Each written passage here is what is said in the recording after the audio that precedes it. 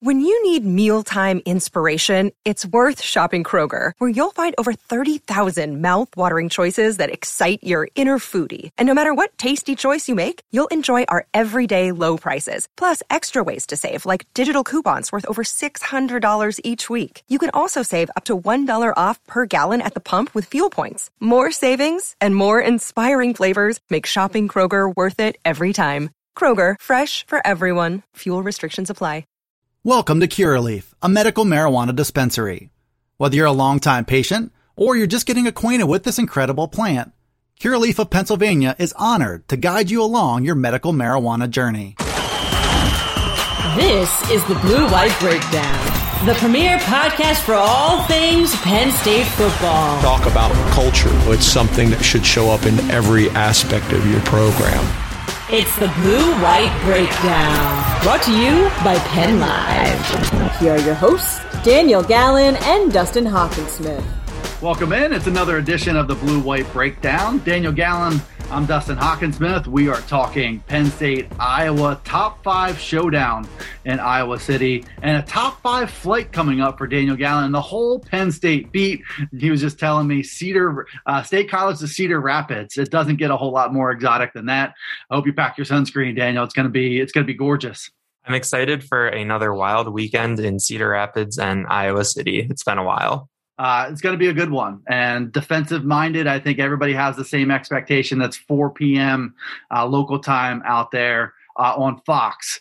So Penn State, Iowa on the national stage. A lot of eyeballs will be on this one.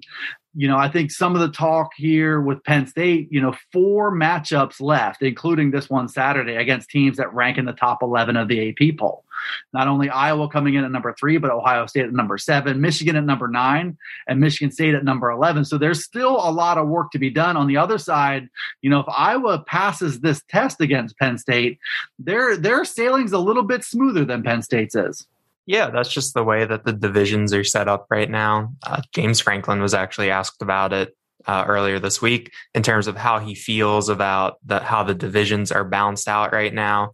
Right now, the Big Ten East, I don't necessarily think we all thought it was going to be this imbalanced. We thought Wisconsin might be better. We didn't think Michigan or Michigan State would be this improved. And then you still have Rutgers and Maryland kind of lurking there at various levels of competency, depending on the week. Yeah, I mean, when you look at how the schedule shakes out, Penn State still has its big-time Big Ten East matchups remaining. Iowa is in the Big Ten West. So if you want to game it out a little bit, you can look at kind of the championship scenarios and Big Ten championship game scenarios where there's a good chance that if Penn State makes it to the Big Ten championship game, this Iowa team will be there. At the same time, if Penn State were to lose to Iowa this weekend, they control their destiny still because they still have those big games. Obviously, anything can happen. That is 2 months away at this point. But right now, it's just interesting from a number of levels where Penn State is in really good shape. They've taken care of business, 2-0 in the Big Ten. Still a lot left in this season. Long way to go, and I think there's still a lot to learn about these two teams that you're going to see in Iowa City on Saturday, but also, what do we really know about Michigan? What do we really know about Michigan State? There's a lot of teams out there, and it's not just the Big Ten, but are still relatively untested. Penn State, I feel like, I know you can kind of nitpick their resume, but I do feel like most of their games have provided some level of test. Whether that's a style standpoint, like Wisconsin, which I think was a really good warm-up for Iowa, considering what Wisconsin does well.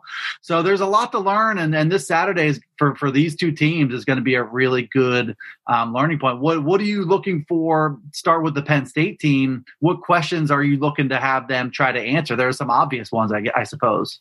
The big question comes back to the running game. How is Penn State going to be able to run the ball against this Iowa defense, and who is going to be running the ball against this Iowa defense? Or after the Villanova game, James Franklin said that Noah Cain was a little dinged up from the week before. And then last week, we saw Cain 11 carries, 23 yards against Indiana. I'm not a doctor, but I watched a lot of football and didn't necessarily look 100%. There were a couple plays where he thought he might be able to get more than he did.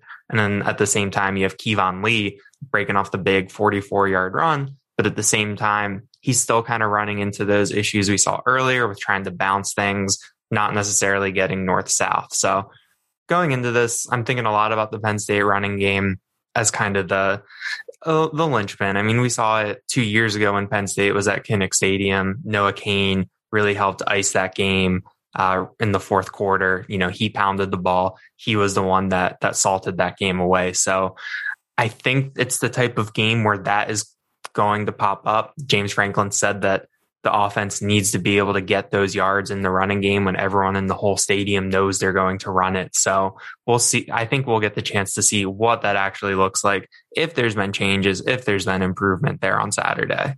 And I think the balance thing is especially important against a defense like this one that is so opportunistic. If you start to skew one-dimensional, these defensive backs from Iowa are smart and disciplined, and they know how to put themselves in position to take the ball away. I'm on the side of, I do think there's been some good fortune in the takeaway department, and I don't think that's going to be something that Iowa sustains for an entire season, but there's also something fundamental about it, and not being able to run kind of plays right into their hands. And James Franklin was asked this week about the run game, and he said something along the lines of, I'd like to see us trust the blocking and put our heads down and be physical and get the 3, 4, 5 yards.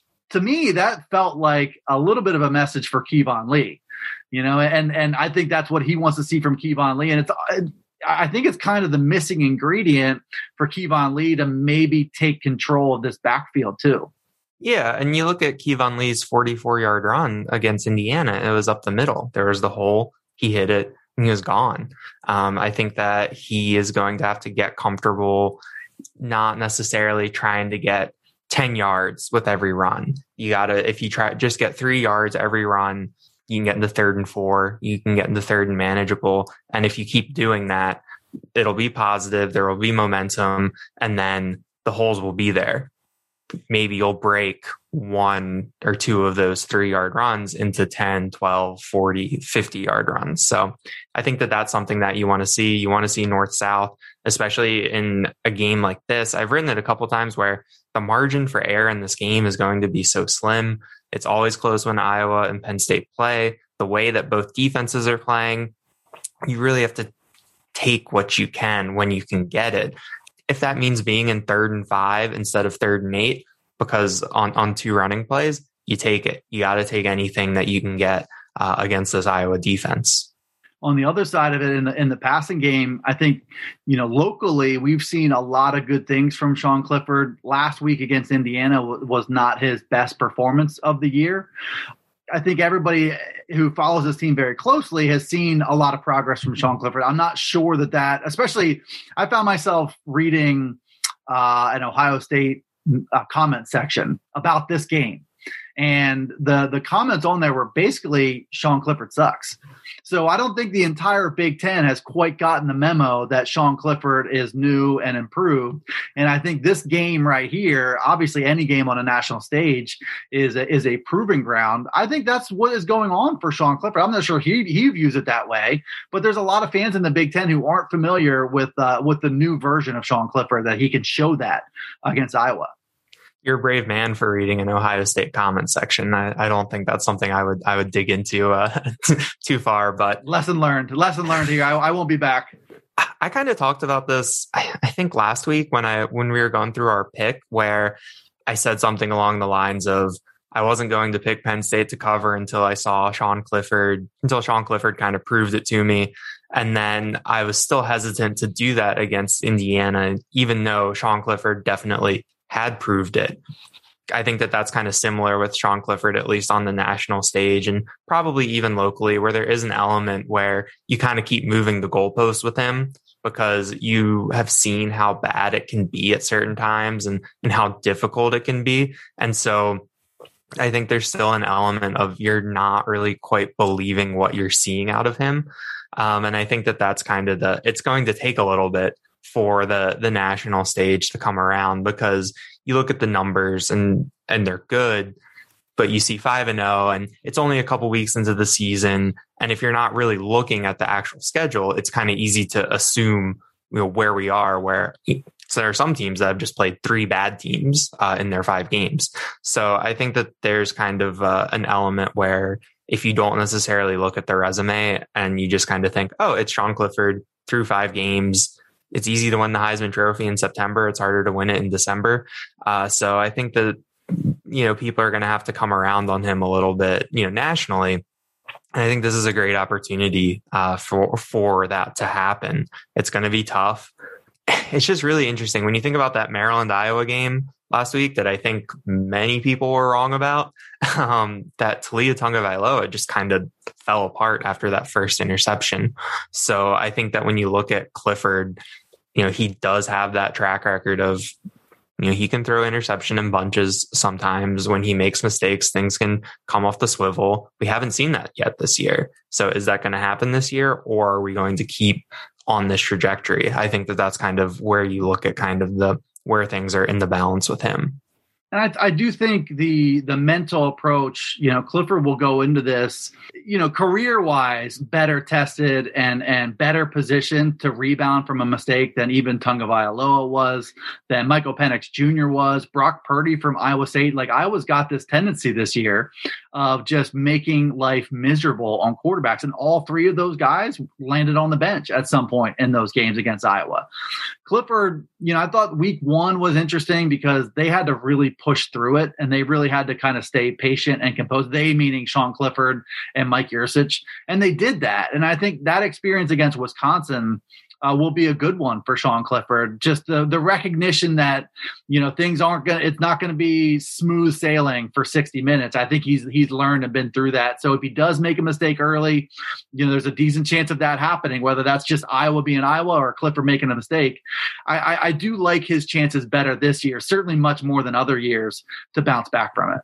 Yeah, there is a really interesting stat in the game notes that I've been looking at every week since that season opener.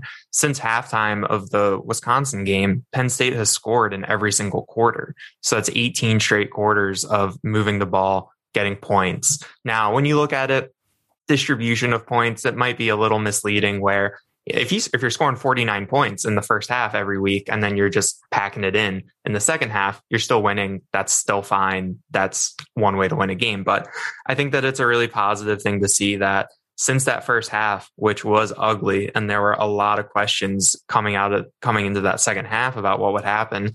I think that the fact that there have been points every quarter is something that you can build on. And it's kind of proof of concept with this offense is working. It's moving the ball. Sean Clifford is leading most of those drives. It's working. So I think that that's something that I have thought about at the end of, each game, where I think it was after the Auburn game, that would have been 10 straight quarters. Then after the Villanova game, that was 14 straight quarters. And you're kind of like, oh, this is working. This is going. And now it's up to 18. So that's kind of something that popped into my head and that I've been thinking about a lot, that we've really seen Clifford, Yurcich, and the rest of this offense kind of find its footing. And there's been a couple of drives here and there where you're like, oh, I don't know about this. A lot of those drives involve the running game, but overall, it's hard to feel bad about this offense. I don't know that any rational person would feel bad about it with where they are right now. Yeah, I think you are in the position, it's a luxury to be able to nitpick, to recognize that the running game isn't where they want it to be. And it still is nitpicking because they're scoring a lot of points and they're beating some pretty decent teams and they're being consistent. As you said, 18 quarters in a row with touchdown or with points. That's a pretty big number. And I would venture to say the offenses from at least the past couple of years have not had that type of stretch, just the way that they played. This is the Blue-White Breakdown. Welcome to Curaleaf, a medical marijuana dispensary. Whether you're a longtime patient or you're just getting acquainted with this incredible plant, Curaleaf of Pennsylvania is honored to guide you along your medical marijuana journey. Have questions? Visit us at Curaleaf.com or stop in to see us at any of our 12 locations. Let's talk medical marijuana and let our confidence become yours. We'll come back around to Penn State, Iowa, and talk about our predictions for the game a little bit. Those are on Penn Live as of Thursday, so you can see ours and Dave and Bob and some of the guys from the Iowa beat are also involved there. Our recruiting specific element this week is focused on the tight end position. We try to do one type of thing, position group or whatever, each week, and the tight end position is very interesting in the flow of this Iowa game and the flow of the season, and just in terms of development. Brief history, when James Franklin got here, Mike Gesicki was here, was not very interested in blocking, took a couple years to really become the Mike Gesicki that we know today. And then when he left, that was when Pat Freiermuth arrived, and he was a freshman. There were big questions about this position group because, Freiermuth was probably the best player on it, but he was a true freshman, and we've all seen how that unfolded. And by the way, in that recruiting class 2018, it was really Pat Freiermuth or Kyle Pitts from the Philadelphia area, and they ended up signing Freiermuth, and the rest is kind of history there. But since then have really recruited, evaluated, and developed tight ends at a high level, and this is what we've got now with Brenton Strange, who's a former 4-star from West Virginia, Theo Johnson from Canada, another former 4-star who was a high 4-star in the top 100, I think, nationally in those rankings. Iowa really wanted Theo Johnson. Tyler Warren, not quite as highly regarded because he was a quarterback, but you started to see the unique nature of his role in this Penn State offense. But my takeaway so far, Daniel, and you can kind of jump in there too, is there's not a lot of volume going the tight end's direction, but these guys are making big plays in a lot of key moments too. They're making their touches count, I guess, is my thing with this tight end group.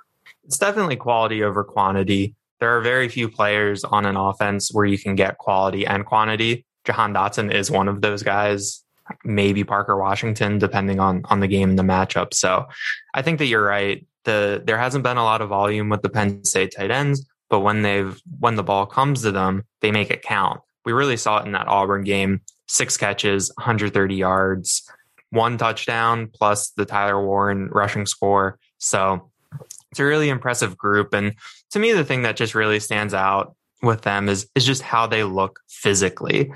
Brenton Strange is listed as the tight end / H-back on the roster, and we've seen him line up in the backfield a couple times. And he's at 6'3", 250, which is a large man. But then Theo Johnson is listed at 6'6", 256. Tyler Warren is 6'6", 252. Those are some really big bodies. And when you put all three of them out there in a formation, it's really hard for opposing defenses to match up. And on top of that size, some pretty crazy athletes. I forget what exactly the number is, but Theo Johnson has one of the fastest, if not the fastest 40 time among tight ends at Penn State since 2012. He's got 5 catches, 111 yards.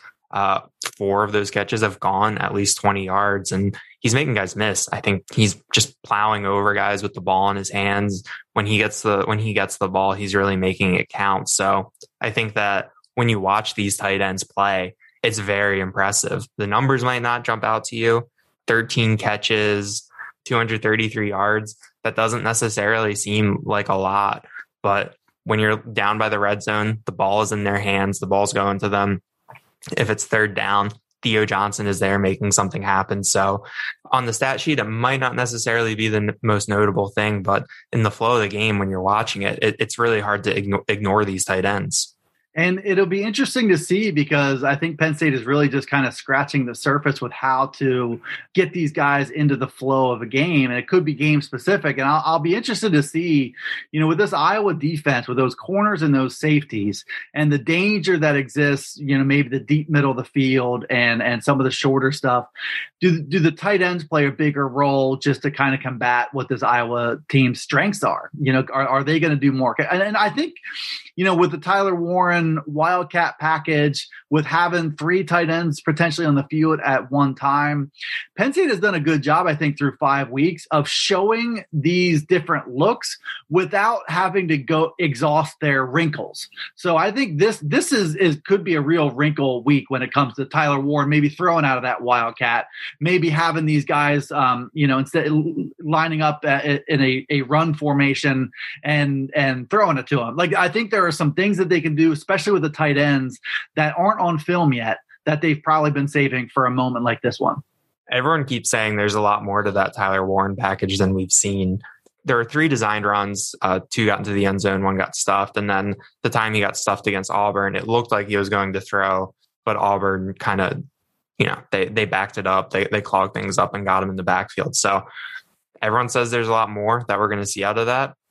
Could be big this weekend, especially when things are going to be at a premium. So I do think that this week, against kind of the stereotypical Iowa, big, physical, pounding, it's going to be tough to get yards. I think that you'll probably see these guys over the middle making some tough catches and involved pretty heavily without taking anything away from Jahan Dotson or Parker Washington.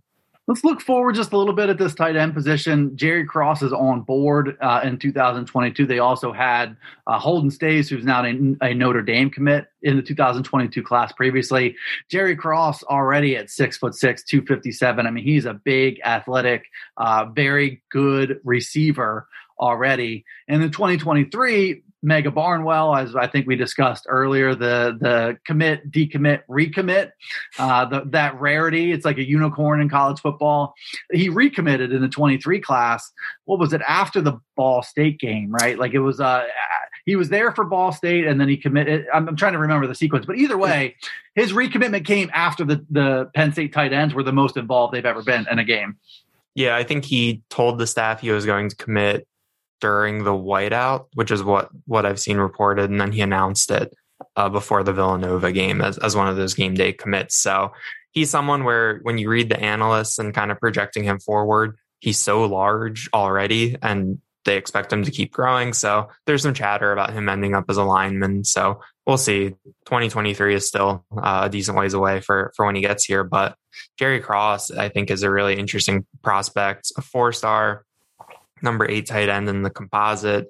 Didn't have a junior season, and I'm not sure if he's played yet this year. I heard earlier that he was dealing with a little bit of an injury at the beginning of the season. But when you look at his tape from his sophomore year, he's playing wide receiver. He's still larger than everyone who's going up against him. He's making the contested catches. He's using his body. He's shedding guys in the open field. He's running by guys. It's fun. I don't necessarily know how it stacks up in quality of play in Milwaukee, but just kind of looking at it, you can see what college scouts see, what these coaches see, and how he could develop at the next level. Let's circle back around. Penn State, Iowa, coming up on Saturday, 4 p.m. on Fox. Keys to the game and your prediction, which you admitted was not given with 100% confidence. And, when you have 2 top 5 teams in a night-ish environment on the road in Penn State's case, it's hard to declare anything with confidence. But you're looking for Penn State's playmakers to really carry the day here. Trying to figure out a key to the game that doesn't involve turnovers, because that's pretty much all that we've talked about this week. But I think that's going to come down to an individual effort from Jahan Dotson, Parker Washington, Keandre Lambert-Smith, kind of like what I mentioned earlier. They're the guys that can make things happen no matter what. They have the gravity. And I think that the emergence of Washington and Lambert-Smith as potential threats has really helped Dotson, especially when you factor in those tight ends too, that there's a lot of pieces that you have to account for on the field that can definitely help Dotson. So I think that one of those players will make a big play that'll swing the game, could possibly win it for Penn State. But I went with the home team here. I went with Iowa 23-19. On last Saturday night, I was trying to forecast what I thought the spread would open at, and it just felt like Iowa by 4, evenly matched, give them a little bump for home field. And I think that's what I'm going with right now. I mean, I think it's going to be close. I wouldn't be surprised if Penn State wins, but I think that I'm kind of guilty of moving the goalposts again on the Nittany Lions. So we'll see how accountable I'll be the next time we'll talk. That's the beauty of giving picks, is that you're almost never really brought back up to defend the pick unless you were right. Or if you swam against the current and you were right, then you get bragging rights. But if you were horribly wrong, you usually don't have to be accountable for it. So either way, I won't bring up anything ugly if it ends up going that direction. And you're not wrong either. I mean, I think the majority of opinions across the country are saying home team, Iowa. winning the game. I'm not on that bandwagon. And there's a couple, I don't know if it's keys to the game or whatever. There's two things that 2 points I would want to make. One is a lot of talk about this playmaking Iowa defense and the takeaways and all that. I think that's got to be a talking point behind closed doors with this Penn State defense of what about us? This is our turn to kind of show the nation what we're all about. And frankly, I know the takeaways are what they are, and Iowa deserves all the credit in the world for that. But I do think that Penn State has a better defense than Iowa's defense. Push comes to shove, I would take that playmaking group over Iowa's in a game, and I would take them in this game too. The other thing I would say is outside of last season where you can kind of tear up, a lot of sheets of paper, you can throw out a lot of the results from last year. Penn State had won 6 games in a row against Iowa, including 3 at Kinnick Stadium. I think there's just something fundamental, and for better or worse, Kirk Ferentz is who he is. His staff is what they are, and their team tends to play the same style of football every single year. Now, with some different nuances based on what their personnel and what their talent level is, and this is certainly one of the more talented, I think, Iowa teams. But my point there would be James Franklin. Whether you want to say he has Kirk Ferentz's number, whether you want to say that Penn State just matches up well with that style of play, whatever, I tend to think we're going to get back to that trend. I've got it at Penn State 21-16 for those reasons. So we'll see. One of us will have a painful reminder. One of us will have a gleeful reminder next week. I was kind of hoping that we'd have a little bit of a bigger spread so I can hedge on it with Iowa winning, but Penn State covering, as that's what I did at Wisconsin in week 1, but wasn't fortunate. 2.5 points was, I didn't really feel like picking a 2-pointer or a 1-point game there. Yeah. Now, I like to try to make some kind of position there. And you just get the feeling one way or the other that there's going to be a late score or something funky that happens in the fourth quarter that maybe takes a game that's tight. Even like in my case, Penn State could be down 16-14 with 2 minutes left and score a touchdown to walk off and win it. So we'll see. 2.5 points has held steady for much of the week. Penn State will kick off in Iowa City against number 3 Iowa, 4 p.m. on Fox. That's Daniel Gallen. I'm Dustin Hawkinsmith. We will be back next weekend to be accountable for our predictions this week. We'll also talk some more Penn State football, some more recruiting. In the meantime, check out all Daniel's coverage, all of our coverage, PennLive.com/Penn State football. You can follow Daniel on Twitter as well, at Daniel JT Gallen. Until then, we'll see you next time. This is the Blue White Breakdown.